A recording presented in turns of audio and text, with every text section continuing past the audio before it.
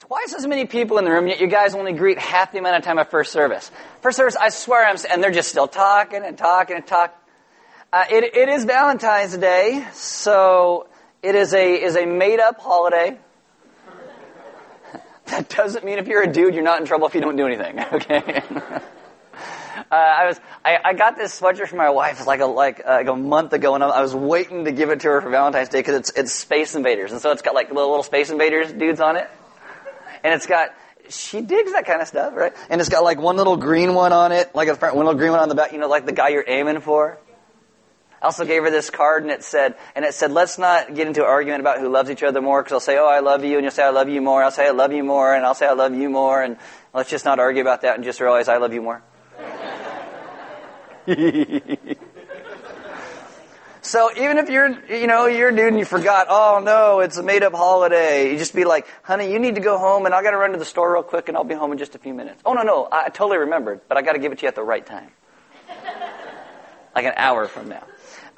At Element, we are a very giving place. We have a tendency to, like, if someone comes and brings flowers and they're here over a weekend, we'll usually put them out. You guys take those home and things like that. Sometimes they're centerpieces for certain events that take place around here, and they get left out. You guys can take those home because they're really nice. Well, the women had their press-on workshop last Saturday, and they had all the centerpieces from the table in the hallway in there, and they had all these little flowers in them and stuff. And like normal, you guys are like, hey, this is Element. I'll just grab one and take it home. They weren't there for you to take home. I know, it's like, and so we don't think you stole it. We don't think you stole it. Like, I want to take this. We don't think you stole it. We just think you thought it was like normal. But if you took any, kind of in the back, like the one on the left here, that one's missing, and it's one of the ladies who was in charge of it, and her mother gave that to her. So it's like an antique. And so if you happen to take that home going, this is sweet, it's not for you. If you could just bring that back, you're like, I'm going to melt this thing down and make some bullets to kill some werewolves. Don't. Just bring it back. Just bring it back. She would let it back. So if that was you, again, we don't think you stole it, okay? We don't think that at all. But if you did happen to grab and take it home because it's like normal things around here, we ask that you would actually bring that back. If you're embarrassed about it, put it in a box and just be like, to whom it may concern. Sorry. Just whatever. But she'd really appreciate that back. If you are new to Element, welcome. There are Bibles in the back. If you don't own one, you can have one. If you forgot one, you can use one. There are sermon notes from all the communion tables around the room. They look like this. On the inside, you will get some notes that go a little bit deeper, as well as some questions to go deeper into what we talk about today. If you have a smartphone, you can download an app. It's called YouVersion. Click on Live in YouVersion. It will come up by GPS in your smartphone. You'll get sermon notes, verses, questions, announcements, all that goes along with today's message. My name is Aaron. I'm one of the pastors here. Why don't you stand with me, reading God's Word. This is the same verses we started with last week, John 20, verses 21 and 22. Again, Jesus said, peace be with you. As the Father has sent me, I am sending you. And with that, he breathed on them and said, receive the Holy Spirit. Let's pray. Father, this morning I ask that you would teach us what it means to live and walk in your Spirit, that the trueness and the rightness of what you bring into our lives will be reflected by how we live and how we glorify you and how your children live in joy and love with one another. Amen. Have a seat. All right, so as I said last week, we're taking about 2/3 of this year to go through the first half of the book of Acts.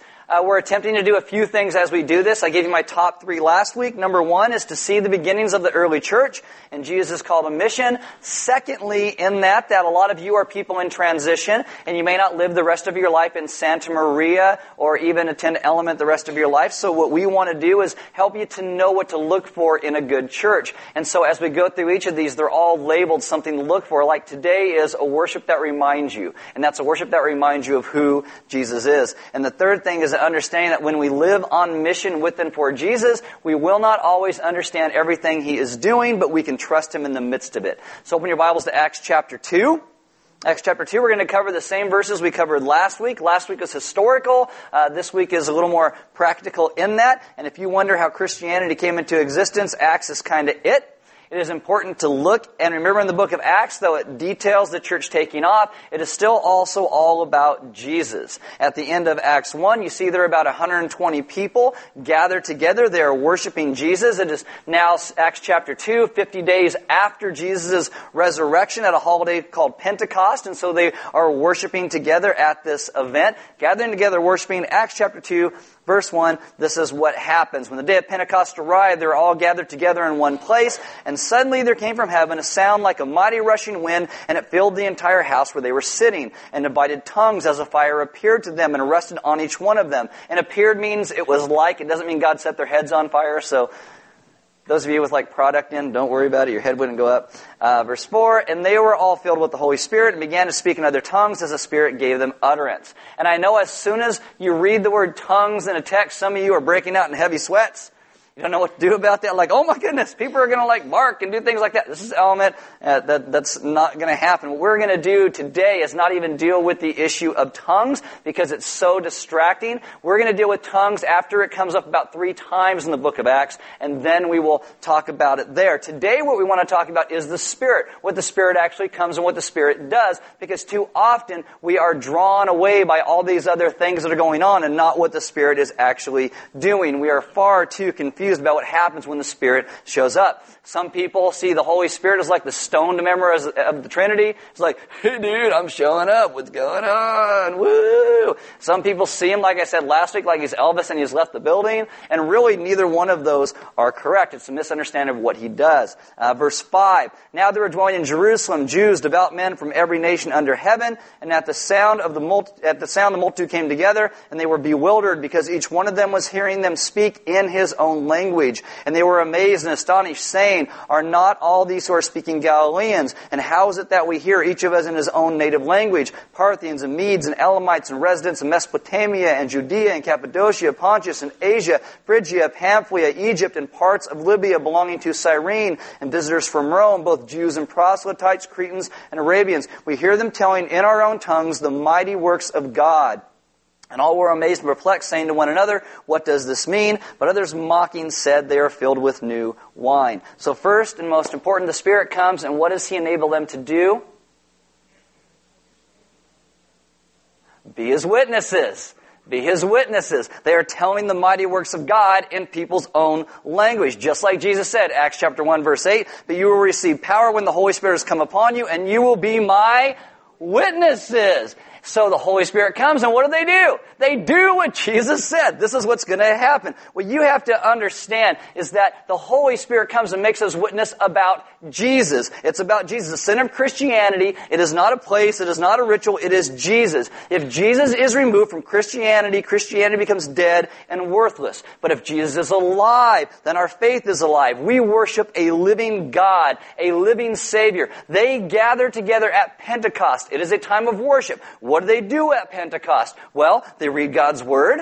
They're praying for one another. They sing some songs. They're giving to one another. Somebody probably talks about the deep things of God in the midst of that. All the things that we do when we gather together on a Sunday. But you will see them also go out in the book of Acts and live the rest of their lives, because worship is about everything that they do. The Holy Spirit comes. He immerses us into the family of God. We believe we be filled daily with the Spirit, but the Spirit in the baptism, what He does, places us into the family of God. And He gives us power. And when we worship correctly, it reminds us of that. What is worship? Worship is everything you do. Everything you do is worship. The Spirit comes, He makes them witnesses. He gives them strength and power to witness to the birth, life, death, resurrection of Jesus. Now, how many of you are from a charismatic background in your life? Raise your hand. I know you want to. That's a joke. Man, you're going to be a tough crowd today, huh? Okay, so in there, a lot of times in a charismatic background, the Spirit shows up and kind of a lot of little crazy things happen in that. And I'm not saying crazy things can't happen, but a lot of charismatic churches love to talk about the Holy Spirit, and they go to the book of Acts and they point out tongues. And they say, oh, look at tongues is what's happening here, and this is what's going on. Well, you have to look at what the Holy Spirit actually does in the book of Acts. You also have to understand the book of Acts comes after after the gospel. So if you want to look at what the Holy Spirit does, you look at the gospel accounts as well. I mean, even starting the book of Acts, what does Luke say? Acts 1:1, in the first book, O Theophilus, I have dealt with all that Jesus began to do and teach. It's like Luke even says, if you want to know what's going on here, you got to start there. You got to look at Jesus and what's going on there. If you want to be reminded of what the Holy Spirit does in Acts, you start in the Gospels. That's where you start. And so Jesus says to them, you will receive power. The word power is the word where we get our word dynamite from, because the Spirit comes in power. The Christian life is meant to be about the kind of power that the Spirit brings. But apart from Jesus, the Holy Spirit becomes ununderstandable. I mean, our question should not be, how do we use this power? Our question should be, how did Jesus use this? And what did it look like in His life? And this is what our worship is meant to remind us of. So I want you to open your Bibles to John chapter 14. In John 14, Jesus will talk about spirit and worship and what it means. Luke chapter 4 says before Jesus did anything, He was full of the Spirit. What does that look like for Him? Well, in John chapter 14, Jesus talks more about spirit and worship than anywhere else in the Scriptures. A lot of the places in the Scriptures that we read are very linear. It's like A, B, C, D. This is why it takes us like a year to get through any book of the Bible we want to look at. But sometimes you run across some sections and they're very Jewish. And what will happen is, like, Jesus will say something, and then He'll say something new and go back to the other thing He said and revisit that new thing, and then say something new, and then go back and revisit that other thing that He just said, and it's all over the place. And our Western minds go, this makes no sense. This should be like 20 different sermons in like 2 verses, because everything sounds different. Well, this is very Jewish, so let me read it to you, and then I want to talk to you about it. John 14, verse 15. Jesus says, if you love me, you'll keep my commandments, and I will ask the Father, and He will give you another helper. That's the word counselor, advocate, that's the Holy Spirit, to be with you forever, even the Spirit of truth, whom the world cannot receive, because it neither sees Him nor knows Him. You know Him, for He dwells with you and will be in you. I will not leave you as orphans. I will come to you. Yet a little while, and the world will see me no more, but you will see me, because I live, you also will live. See what I mean? It gets kind of dense with all these little things that go on. And in that day you will know that I am in the Father, and you in me, and I in you. Whoever has my commandments and keeps them, he it is who loves me, and he who loves me will be loved by my Father, and I will love him and manifest myself to him. So I'm going to try and help you understand this with 2 questions throughout this. The first one is this: what does Jesus have? Because in verse 16 it says, I will ask and the Father will give you. So the first thing you see that Jesus has is a generous relationship with the Father. I will ask, He will give. For Jesus, His relationship with the Father is marked by a relationship of trust with the Father. Verse 20, in that day you will know that I am in my Father, and you in me, and I in you. And Jesus says this multiple times throughout the Scriptures. John 10:30, He says, I and my Father are one. What you see is Jesus has intimacy and union with the Father. In verse 21 it says, whoever has my commandments and keeps them, he it is who loves me, and he who loves me will be loved by my Father. So Jesus has the love of the Father. So what does He have? He has a generous relationship with the Father, a relationship of deep, intimate, connected union and love. Jesus lives a life that is thoroughly saturated with the love of God. Worship means worth-ship, that God Himself is worthy, and Jesus is constantly focused on the worthiness of the Father. Now, you and I in our lives, we're completely different than that. We're controlled by this inner mechanism rather than what's physical reality around us. Like, we say things like, I just woke up on the wrong side of the bed this morning. And all of a sudden our whole day is off. We don't like anything or anybody. And oh no, and now it's Valentine's Day. That just makes it even worse, right? We're all just mad about it. Or you meet someone new and they just rub you the wrong way. I mean, if they literally did that, that'd be creepy, right? But we say things like that, and we just don't know why that is or why we feel this way. Jesus' inner life, His deep place, is so saturated with the love of God, the worthiness of God. He is so full of the Spirit that everything for Him is dictated by this experience of His relationship with God. It is why in the Sermon on the Mount He will say things like Matthew 5:44, love your enemies and pray for those who persecute you so that you may be sons of your Father who is in heaven. You can only love your enemy in a way that makes sense is when the more of the Spirit is in here than you, when it's more of Him living in and through you. Matthew 6:26, look at the birds of the air. They neither sow nor reap nor gather into barns, yet your heavenly Father feeds them. Are you not of more value than they? I think that's always a great verse for anybody who is like into PETA, because God just said you're more valuable than an animal. Eat cows, everybody.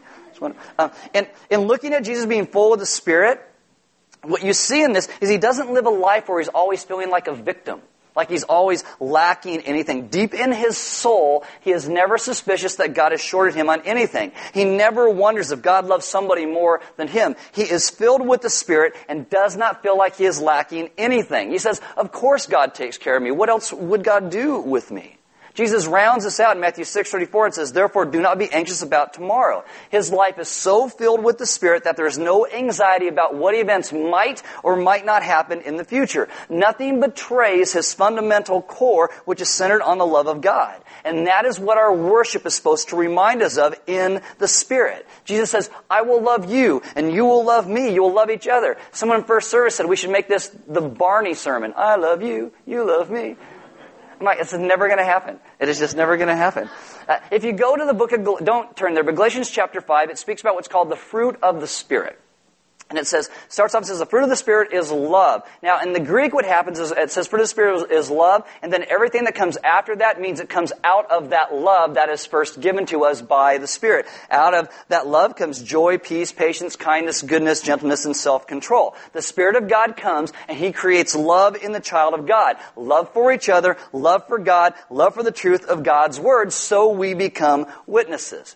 Now, I want you to understand that I am not what is called a cessationist. I do not believe that the gifts that God gave throughout the book of Acts have ceased. I believe they are still active. I have a problem when they're not used biblically. I have had conversations with people that have come to Element, and they will usually ask questions like this. They will say, is your church Spirit-filled? Is your church Spirit-led? Is your church Spirit whatever? What they're really asking is, do you speak in tongues? I've had people say things, well, the Spirit isn't there. And I'm like, well, thanks for giving me humility. I appreciate that. But how do you know we don't have it? I mean, am I not wearing the right underwear? And what are you looking at my underwear for anyway? What's going on with that? And they will say things like, well, do you speak in tongues? And I say, no, God didn't give me that gift. I think He gave it to some people and not others. And they will say to me, well, if you had the Spirit, then you would speak in tongues. And I say, why? And they usually say, because that's the evidence of the manifestation in you. That is untrue. Because the Scriptures tell you the manifestation of the Spirit in you is love. That's where it starts. That love that empowers you to be a witness. And I sometimes think I do have the Holy Spirit because I haven't freaked out and run people off yet. I just, John chapter 8, verse 14, Jesus is tempted to prove who He says He is. He replies with this, even if I do bear witness about myself, my testimony is true, for I know where I came from and where I am going, but you do not know where I come from or where I am going. What happens is Jesus is in this situation where the standard human response would be, I'll show you, I'm going to prove myself, you'll be sorry, get some water, I'll make some wine. Peter, chop that guy's ear off, I'll stick it back on his head. I'll do something and I'll show you. Every human fiber in us would say, show them who you are. This is like you go down and the barista messes up your latte and you go on to Facebook and you're going to show how mad you are and all your friends will like your comment. My barista, Jane Doe at Starbucks, can't make my... And then they were rude to me. Or you go out to lunch and a waitress is... And so you go on to Facebook and everybody's like, oh, yeah. Because you're trying to prove yourself. You're trying to make something up for this. But Jesus, no matter what happens, He is so grounded in the Spirit that He never feels tempted to prove Himself. He is not shaken. He doesn't need to be anything other than who He is. That is a life full of the Holy Spirit. And that is what our worship is meant to remind us of in the Spirit. In John 19, verses 10 and 11, Jesus is on trial. He stands before Pilate, and Pilate says, you will not speak to me? Do you not know that I have authority to release you and authority to crucify you? Jesus answered him, you would have no authority over me at all unless it had been given to you from above. This is like a verbal kung fu. Jesus is like, whoa, kind of throws it back at him. Jesus says, I don't have anything to prove. He doesn't, exert all this energy going, oh, you're too far, Pilate. You're over the line. You're done. Jesus is just calm. You would have no power over me if we're not given to you from above. In situations where we would freak out, a life full of the Spirit knows a relationship of deep trust, intimate connected union, and love with the Father. This is a life full of the Holy Spirit. In Jesus, the deepest reality is that the love of God is absolute in His life. This permeates His entire being in every aspect of His life. What does He have? The love of God filled with the Spirit. And what does He want to do? That's the second question, is He wants us to live in that. That is what Acts 2 is all about. He gives us that love through His Spirit to be able to live in and be His witnesses.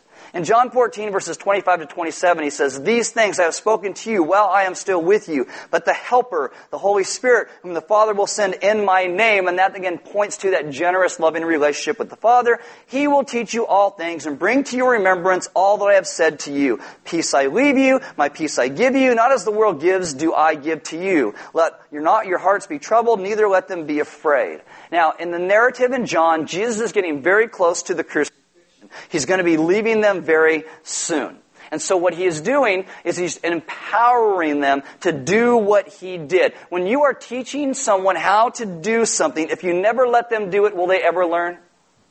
No, you have to let them do it. If every time something starts to go wrong, you swoop in and save them, are they ever going to learn how to do it? No, not at all.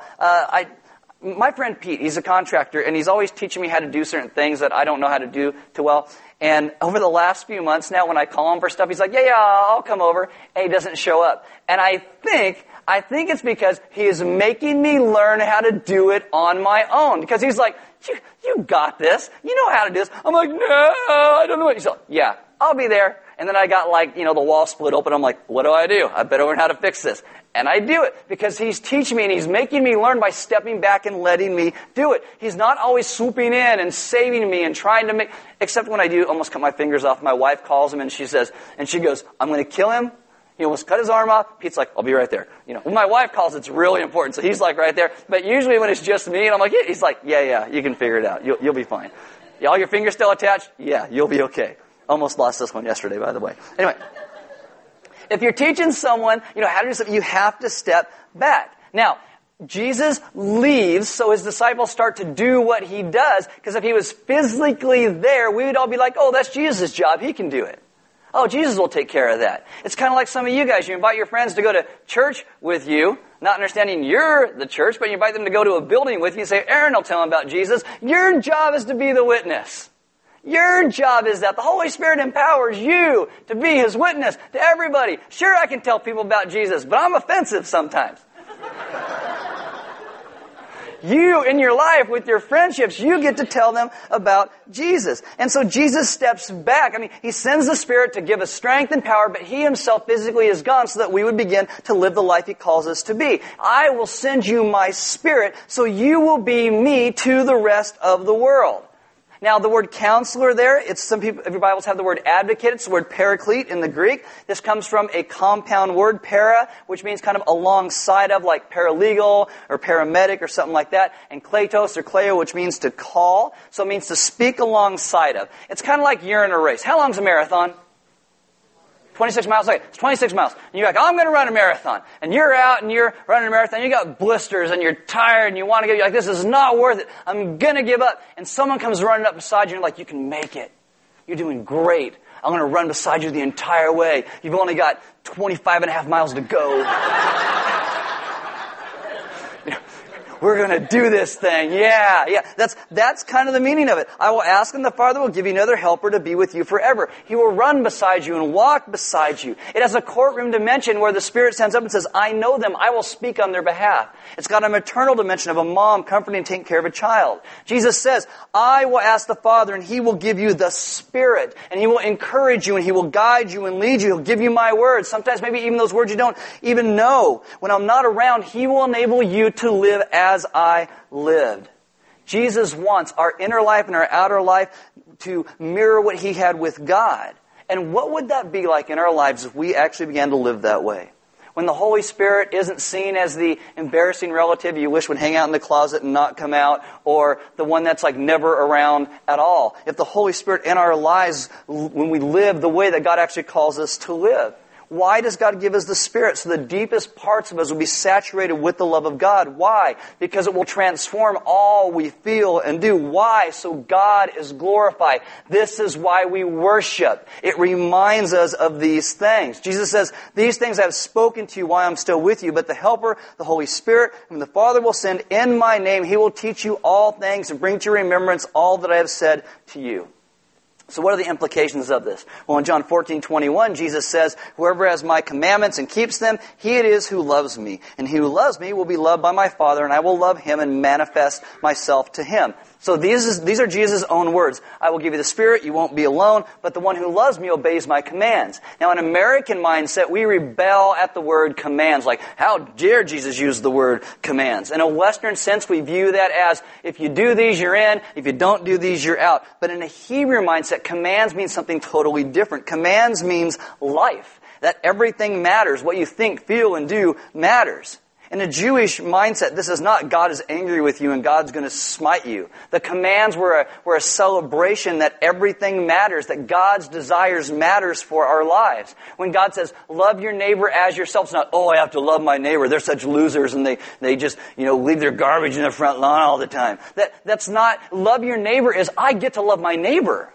I get to be a witness. I get to show them what God has done by how I love them. It's a celebration that God has given us the ability to live in grace and change things around us, to encourage one another, to enable us to be who God intends for us to be a witness with power in His Spirit. That's what happens at Pentecost. You will glorify the Father. How will you do that? Well, you'll live in the will of the Son. Well, how's that? By doing what He was doing. Well, how's that? Because we will love Him. Well, how's that? It's the work of the Spirit. I love you, you love me, work of the Spirit. The Spirit comes at Pentecost and it makes this a reality.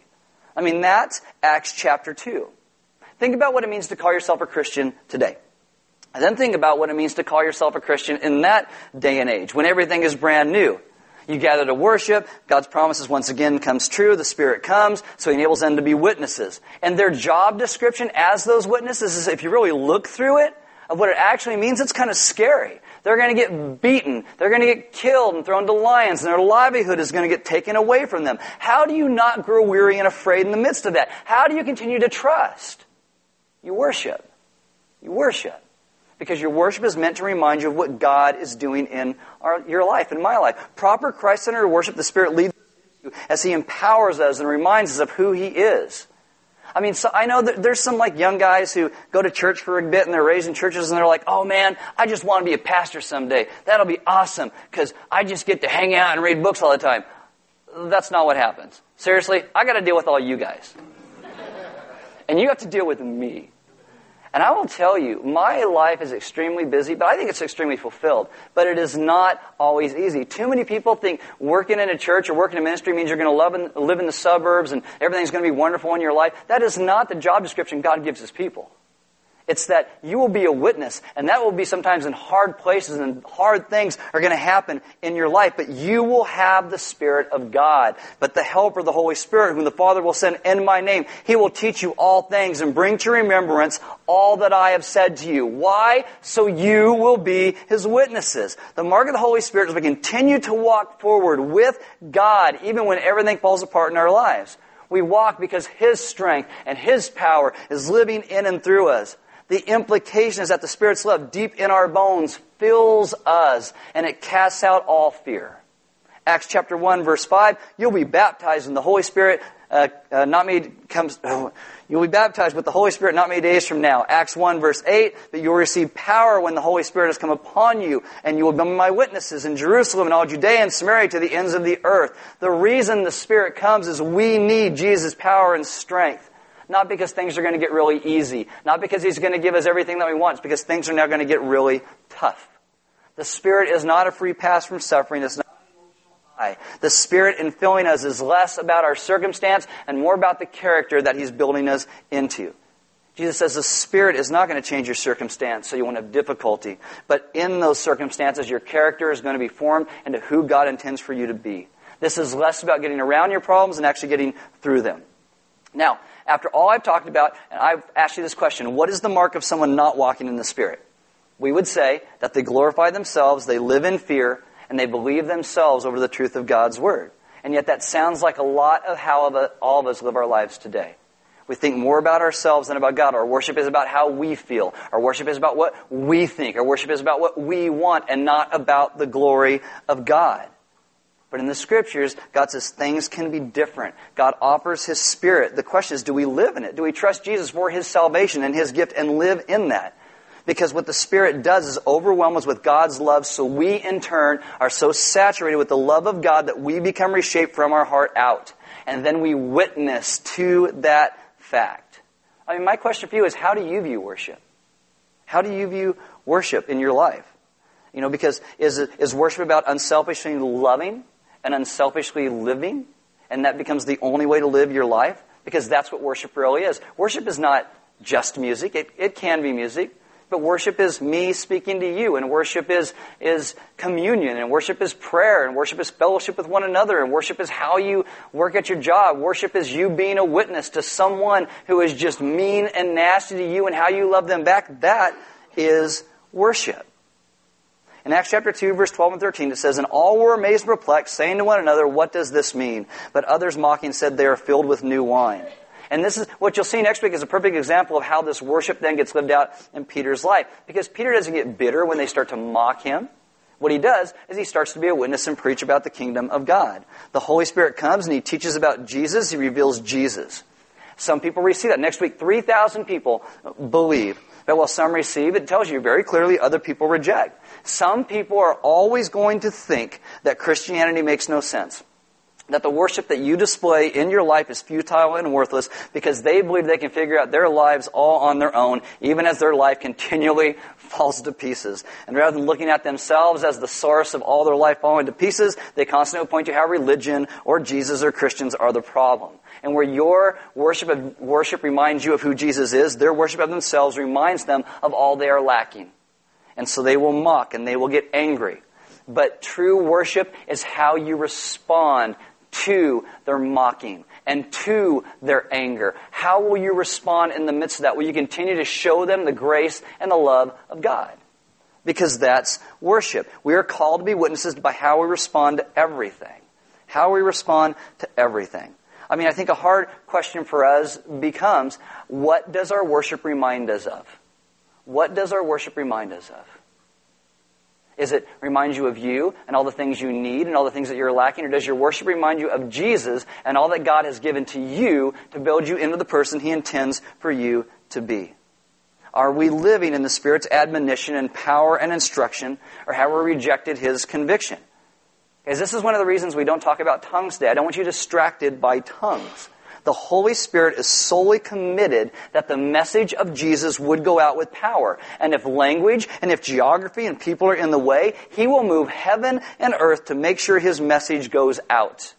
In the Spirit, using His people, doing whatever He needs to do. This is why He gives the Spirit to us. That we would be His witnesses, living in His strength. This is why He reminds us that we are to be people who worship. Because our worship is meant to remind us of what God has done and what He continues to do in our lives. The Spirit, worship, prayer, Scripture. If you've been here the last 3 weeks, this is like all that we talked about. These things just kind of all come together. And it's kind of like as we go through books of the Bible, I really want you guys to see how these things just go hand in hand and hand in hand. When you go through the entire book of Acts, it is about being His witnesses. The Spirit is about empowering us to be His witnesses. The worship that we do in church settings and in our lives is meant to remind us of what the Spirit is doing by having Jesus come, live, die, rise from the dead, and give us His life. It's all about Jesus. And that's what we must be reminded of, and that's what we must share as witnesses. This is why we talk about communion every single week. It's why you break that cracker like Christ's body was broken for us. You dip it in the wine of the grape juice. It reminds of His blood that was shed for you and me. That all of our sins and everything that separated us from God and us from each other has been dealt with at the cross. And so we can lay down our burdens there, and we can lay down all of our hard feelings and anger at each other there because Jesus died and paid for it all. And then He rose from the grave to live and walk and give us new life again, so we live in that. The band's going to come up. As they do, we invite you to take communion. As I said, there'll be some deacons and elders in the back, and if you need prayer, They would love to pray with you. I mean, if you've been in a place in your life and you thought maybe the Spirit was this thing over there and you're supposed to have this gift or that thing over there, and you haven't realized that the whole point of the Spirit was to empower you to be a witness, to remind you of what Jesus did, and to always point to Jesus, maybe that's something you need to pray about. Maybe that's something you need to have people who pray for you remind you of. There's offering boxes on the sidewall in the back, and we give because God gave so much to us. Giving is part of our worship. Worship reminds us that we're supposed to be givers.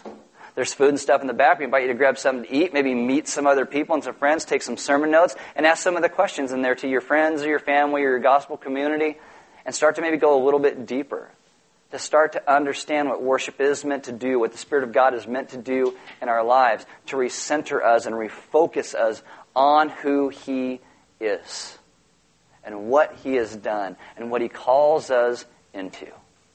Because God is good. He is. He has not taken us as a people and said, all right, we're going to go play baseball today. I know you guys have no idea what you're doing, but go out there and do it. He has gifted every single one of us to be out there, to be in the game that He has put us in. And it's not a game, I know, it's a bad analogy, whatever. But He has gifted us to be there, to be His witnesses. He has not left us alone. He intentionally puts us where we are so we would live the life that He calls us to. You and me, living in the Spirit of God that reminds us of who He is and what He has done, because our God is good. Let's pray. Father, this morning I ask that You would teach us what it means to live and walk in Your ways. That as we worship, we would understand that worship is more than music and more than songs. That it is everything that we do. It is prayer, it is reading Your Word, it is fellowshipping with one another. It is being a witness. It is how we respond to unforeseen things that come into our lives. It is how we honor You in all things. And I ask that today You would begin to teach us of how our worship is to remind us of You. That we, like Jesus, would be so saturated with the goodness and the love of who You are, that it so permeates our being, that we are not shaken. That we are not left confused. That we stand on sure and solid footing.